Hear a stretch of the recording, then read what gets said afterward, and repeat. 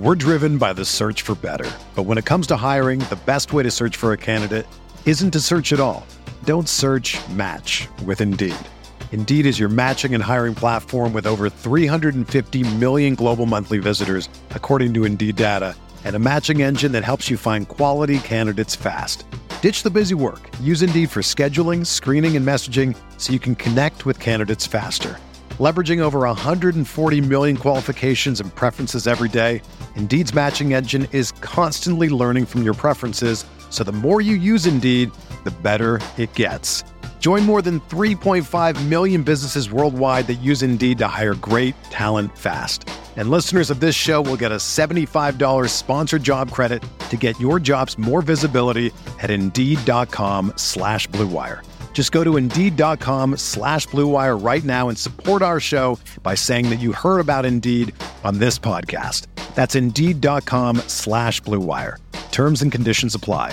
Need to hire? You need Indeed.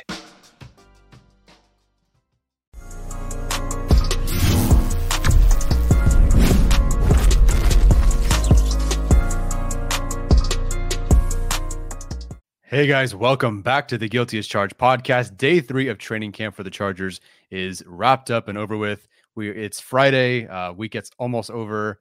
Can't wait to get to the weekend where they have like that back together again practice or whatever it is, where all the national media people show up.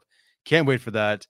No injury update things today. Really no depth chart changes as well. It's about the same as it's been the last couple of days. So I won't get into that. I'm really just going to get into kind of the standout moments, some of the plays that I saw, that sort of stuff from today. And then tomorrow we're going to have I'll have a recap, I think, or we're going to all be together and do our full pod, but that'll be tomorrow. And so look forward to that. So this will be the last short recap, I think, of the week. Tomorrow will be the full pod episode where I will recap tomorrow, but we'll also just look at the week as a whole.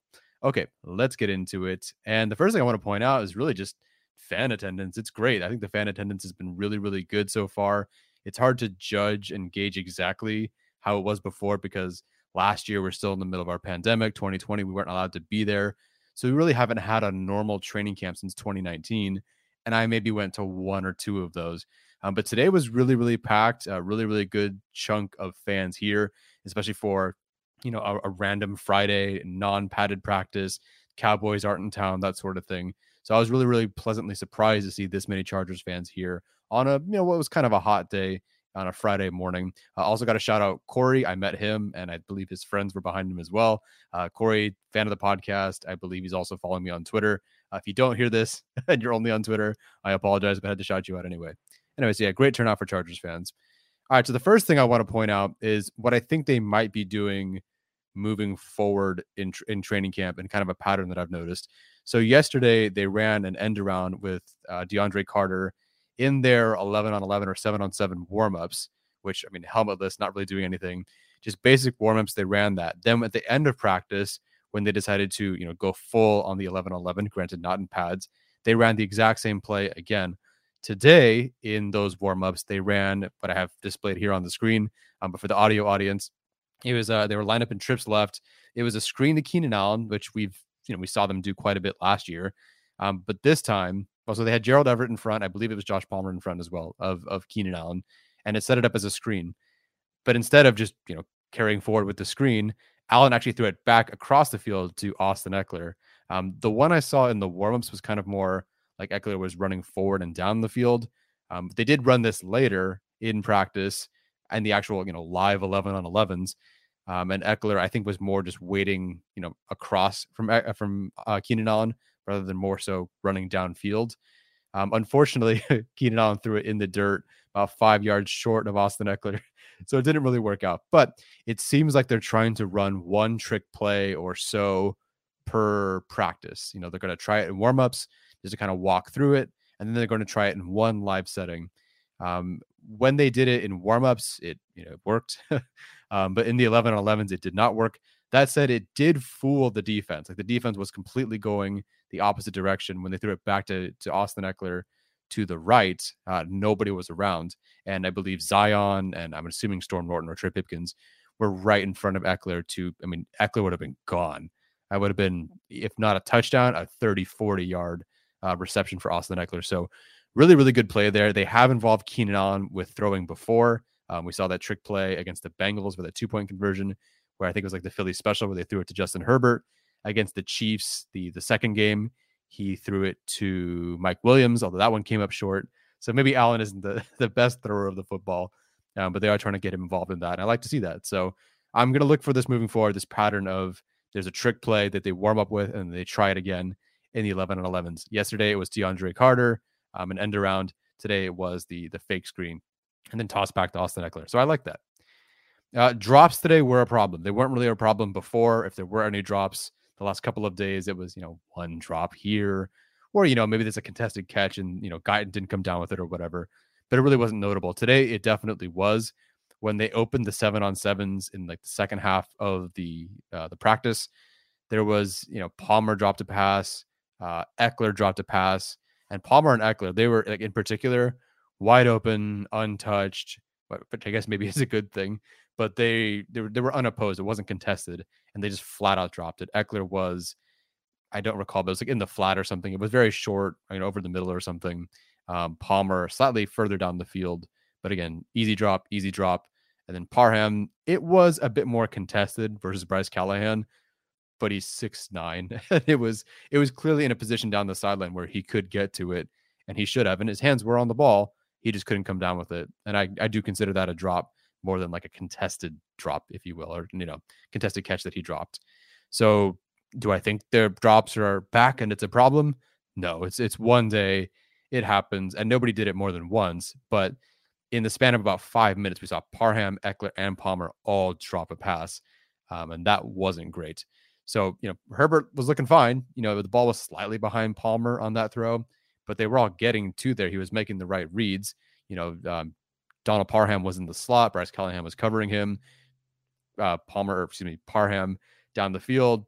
Great decision. Throw to him one-on-one. He had it. Right decision. Just didn't work out. So Herbert's making the right decisions. I don't think he's throwing it too hard. I think it was all catchable, and these guys just dropped it. So we'll see if that changes or is better or worse moving forward. JT Woods. So I know people have been asking about JT Woods, and frankly, it's not the easiest thing to see him. A, I'm a ball watcher as is. B, I'm trying to watch maybe the trenches, the edge rushers, linebackers, whatever. And so safeties, like, especially JT Woods, who's more the free safety, he doesn't really get a ton of action. So I don't really key in on him as much. But he was flying all over today. And I wasn't even necessarily trying to key in on JT Woods. I wasn't trying to watch him and see what he was doing in particular and how he reacted to things. I was kind of just soaking in each play. And at the end of at least 3 plays, it was, a dump off here, a dump off there, a screen here. And JT Woods was there to clean up for like a maximum gain of like 3 yards, maybe 5 at best, each one. And it was that sideline, the other sideline. He was moving all over, and you could really just see the instincts and the range and the speed all show off. Now, if that was never the problem, right? JT Woods, the issue was more connecting and making the tackle once he gets there. But it's really good to see and really encouraging to see that what we thought he was good at on film, and it was very obvious that he was, that's translating so far, at least today. Like today, I just noticed that JT Woods was everywhere, and that's fantastic. Still not the safety 3. That's by far and away Alohi Gilman so far. But it's nice to see JT Woods get those reps and those mental reps and really show off what he can do, both mentally and physically. Bryce Callahan, arguably the best DB in camp so far. He's looked great as is. Yesterday, he had his own tipped pass over the middle. I believe it was covering Mike Williams. Today, there was a pass over the middle to DeAndre Carter, and he tips that one in the air over the middle. And then Michael Davis gets a pick 6. He's been really, really good so far. Bryce Callahan, it's never really been a question about talent or ability or what he can do on the field. It's just staying on the field. But Bryce Callahan has been really, really good. And for this to be your post-draft signing and for him to look like the best DB on the field, where DBs are really the story of training camp so far, that says a lot. Bryce Callahan is looking fantastic. And just to have that over the middle, tip passes to create interceptions. And I mean, geez, tip pass and it goes to JT Woods, who runs his 4-3 the other direction. Like that sounds good to me. It's a really, really good setup so far with Bryce Callahan. They also, I don't have this down here written on the Google slides. They ran all nickel today. If they ran any base 3-4, I must have missed it. It felt like they were running 4-2-5 the entire day today. And the starting four was Joey Bosa, Khalil Mack, Sebastian Joseph Day, and Austin Johnson. And then they would rotate edge, of course, or they would keep the same edges. And then the two that would come in are Morgan Fox and Jerry Tillery. So I guess in terms of depth chart, maybe that's something. But in what really will be their base, in their their nickel defense, their 4-2-5, it's definitely going to be Johnson, Sebastian Joseph Day, Mac Bosa as your front four, then Kyle Van Noy and usually Drew Tranquil as your two linebackers. Then, of course, your 5 DBs with Callahan. And I'm not taking Callahan off the field. Right now, Callahan's performing incredibly. He's making plays. He's going to be huge for this defense if he keeps it up. I don't know why this is left justified. I think I had more plans for this than I left on here. But overall, pass breakups have been there's been so many pass breakups. And I was talking to somebody on Twitter. Maybe when you put on pads, these receivers will come down, with more. Maybe right now DBs are just, they're kind of letting DBs knock the ball out and they're not really, going for the contested catch as much or as hard. But it really seems like the DBs are absolutely here and they are hungry and they are fighting and they are fast and they are physical. The DBs have been outstanding. I tweeted here, the DBs have more passes broken up and interceptions this week than Rivers has kids. And it feels like it every time you watch practice. And I talked to, Corey, who I just mentioned after practice, 5, 6, 7 pass breakups per practice. It feels like, and it's not just one guy. Yesterday it was, Jaw Taylor was doing it. Dean Leonard was doing it. Dean Leonard the day before that was doing that as well. It was Raheem Lane today. Mark Webb had an interception today on Chase Daniel. Bryce Callahan again. Everybody is getting involved. Asante Samuel Jr., who was covering Mike Williams, I believe, on a corner route, had no business winning, but he did. He knocked that ball out. And, Williams could have caught it, but Asante Samuel Jr. was more physical. He made the play. That's just who he is. But we love seeing that. Like, there's not really more of a mismatch in the NFL, or at least certainly in practice, than Asante Samuel Jr. versus Mike Williams. Like, I should say there is Donald Parham, but in terms of wide receivers, that's the toughest matchup that Asante Samuel Jr. could really draw. And when there's a sideline corner contested catch situation, for him to beat Mike Williams, that's huge. Again, no pads, things might change. I do think, out of 100 times, Mike Williams would probably win those more often than not. But for Asante Samuel Jr. to win like he did today is fantastic. All right, I'll close things out with just some standout moments. I did tweet all of these, but I know everybody's on Twitter. Braden Fajoko, another big play, absorbs a double team, gets a tackle for loss or a run stop. Couldn't tell you exactly what it was, but it certainly wasn't a big gain, if it even was a gain. He had that big tackle for loss for sure on day one. Does it again here, splitting a double team, or absorbing a double team, I should say. That's huge. Cole Christiansen had a run stop. I didn't see who he beat, but he was flying through the middle and got a great run stop. Jason Moore Jr. continues to impress. He's always impressed in training camp, in the preseason. It's kind of been a running joke at this point where, he gets 3, 4, 5, receptions in a training camp, and he gets, 3, 4 receptions in a game or something. And he just never makes the team or something. He's just always the guy who doesn't officially make the 53-man roster, or is always on the bubble, the guy that's bouncing between active and practice squad or whatever. But again, he made 3 or 4 catches today. And in a day where, some guys were dropping a pass, it's nice to see that Jason Moore was catching everything. Jalen Guyton, much better bounce back moments. I think I said yesterday with Arjun that it just felt like the quarterbacks weren't really connecting with the wide receivers, and in particular Jalen Guyton. And, Guyton, he's not a big person. He's not even the fastest. He's the fastest on the team, but he's not like a super burner. He's not a crazy contested catch guy. So he does require a better, more perfect pass than someone like a Josh Palmer when it comes down, to sideline passes or whatever. Same thing with Mike Williams. Jalen Guyton kind of requires that perfect pass. So the last couple of days, you see Dean Leonard breaking up a pass to Jalen Guyton, but Guyton had to slow down and come back for it.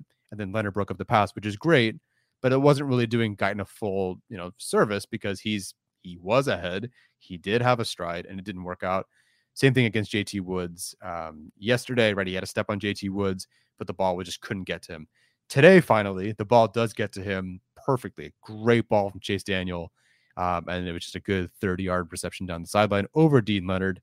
So it just kind of shows you that he does kind of need the quarterback to help him out. But if the ball does get to where it needs to be, he can make the play. Isaiah Spiller, he was active today. Obviously, kind of a standout so far in terms of the pass catching game, in the passing game. Wheel route today, Nasir Adderley would have absolutely smoked him if it were in pads, but he was from the backfield out down the sideline, catching a pass, wheel route. Love to see that. Kyle Van Noy had a pass break on the flat. I don't think that play was going anywhere anyway. It almost seemed like a throwaway. But Van Noy did have his hand up. He did break up the pass. That's great. There was a great pass from Herbert to Allen, splitting the two safeties. Splitting. I don't think James was in at that point, so I'm assuming it was Adderley and Gilman. But right down the middle, a good 20, 25-yard pass to Keenan Allen. Just beautiful and on a rope. Everyone was just fluttering about Justin Herbert in that pass. But then I did see Isaac Weaver, I think, flatten Forrest Merrill today. It's difficult to tell because there's so much going on. And with the sideline angle that I have, it's very hard to see what's going on. If you have like all 22, you can tell, did he trip? Did he not? So I do want to say possibly because maybe Merrill tripped, maybe Jamari Salyer, who was there as well. Maybe he, helped out Isaac Weaver. But I will say that's a good stand-up moment for Isaac Weaver. Okay, that's it. So tomorrow we are going to be going live at, I think, 1:00 after the practice. So I'll, go to practice, give you live updates, come home, try to gather my thoughts, and then we'll do our main show at 1:00 tomorrow. I don't think then I'll do a short recap for you guys. So just look for the main show and we'll be there. All right, guys, thank you so much for listening, watching, following along. Again, Corey, shout you out. Thanks for saying hi today. Thank you everyone on Twitter for saying happy birthday as well. I appreciate that. I'm 27 now, whatever that means, but I guess it's a good year for 27s, especially if you're one JC Jackson. All right, guys, if I don't see you, take care. And until next time, bye-bye.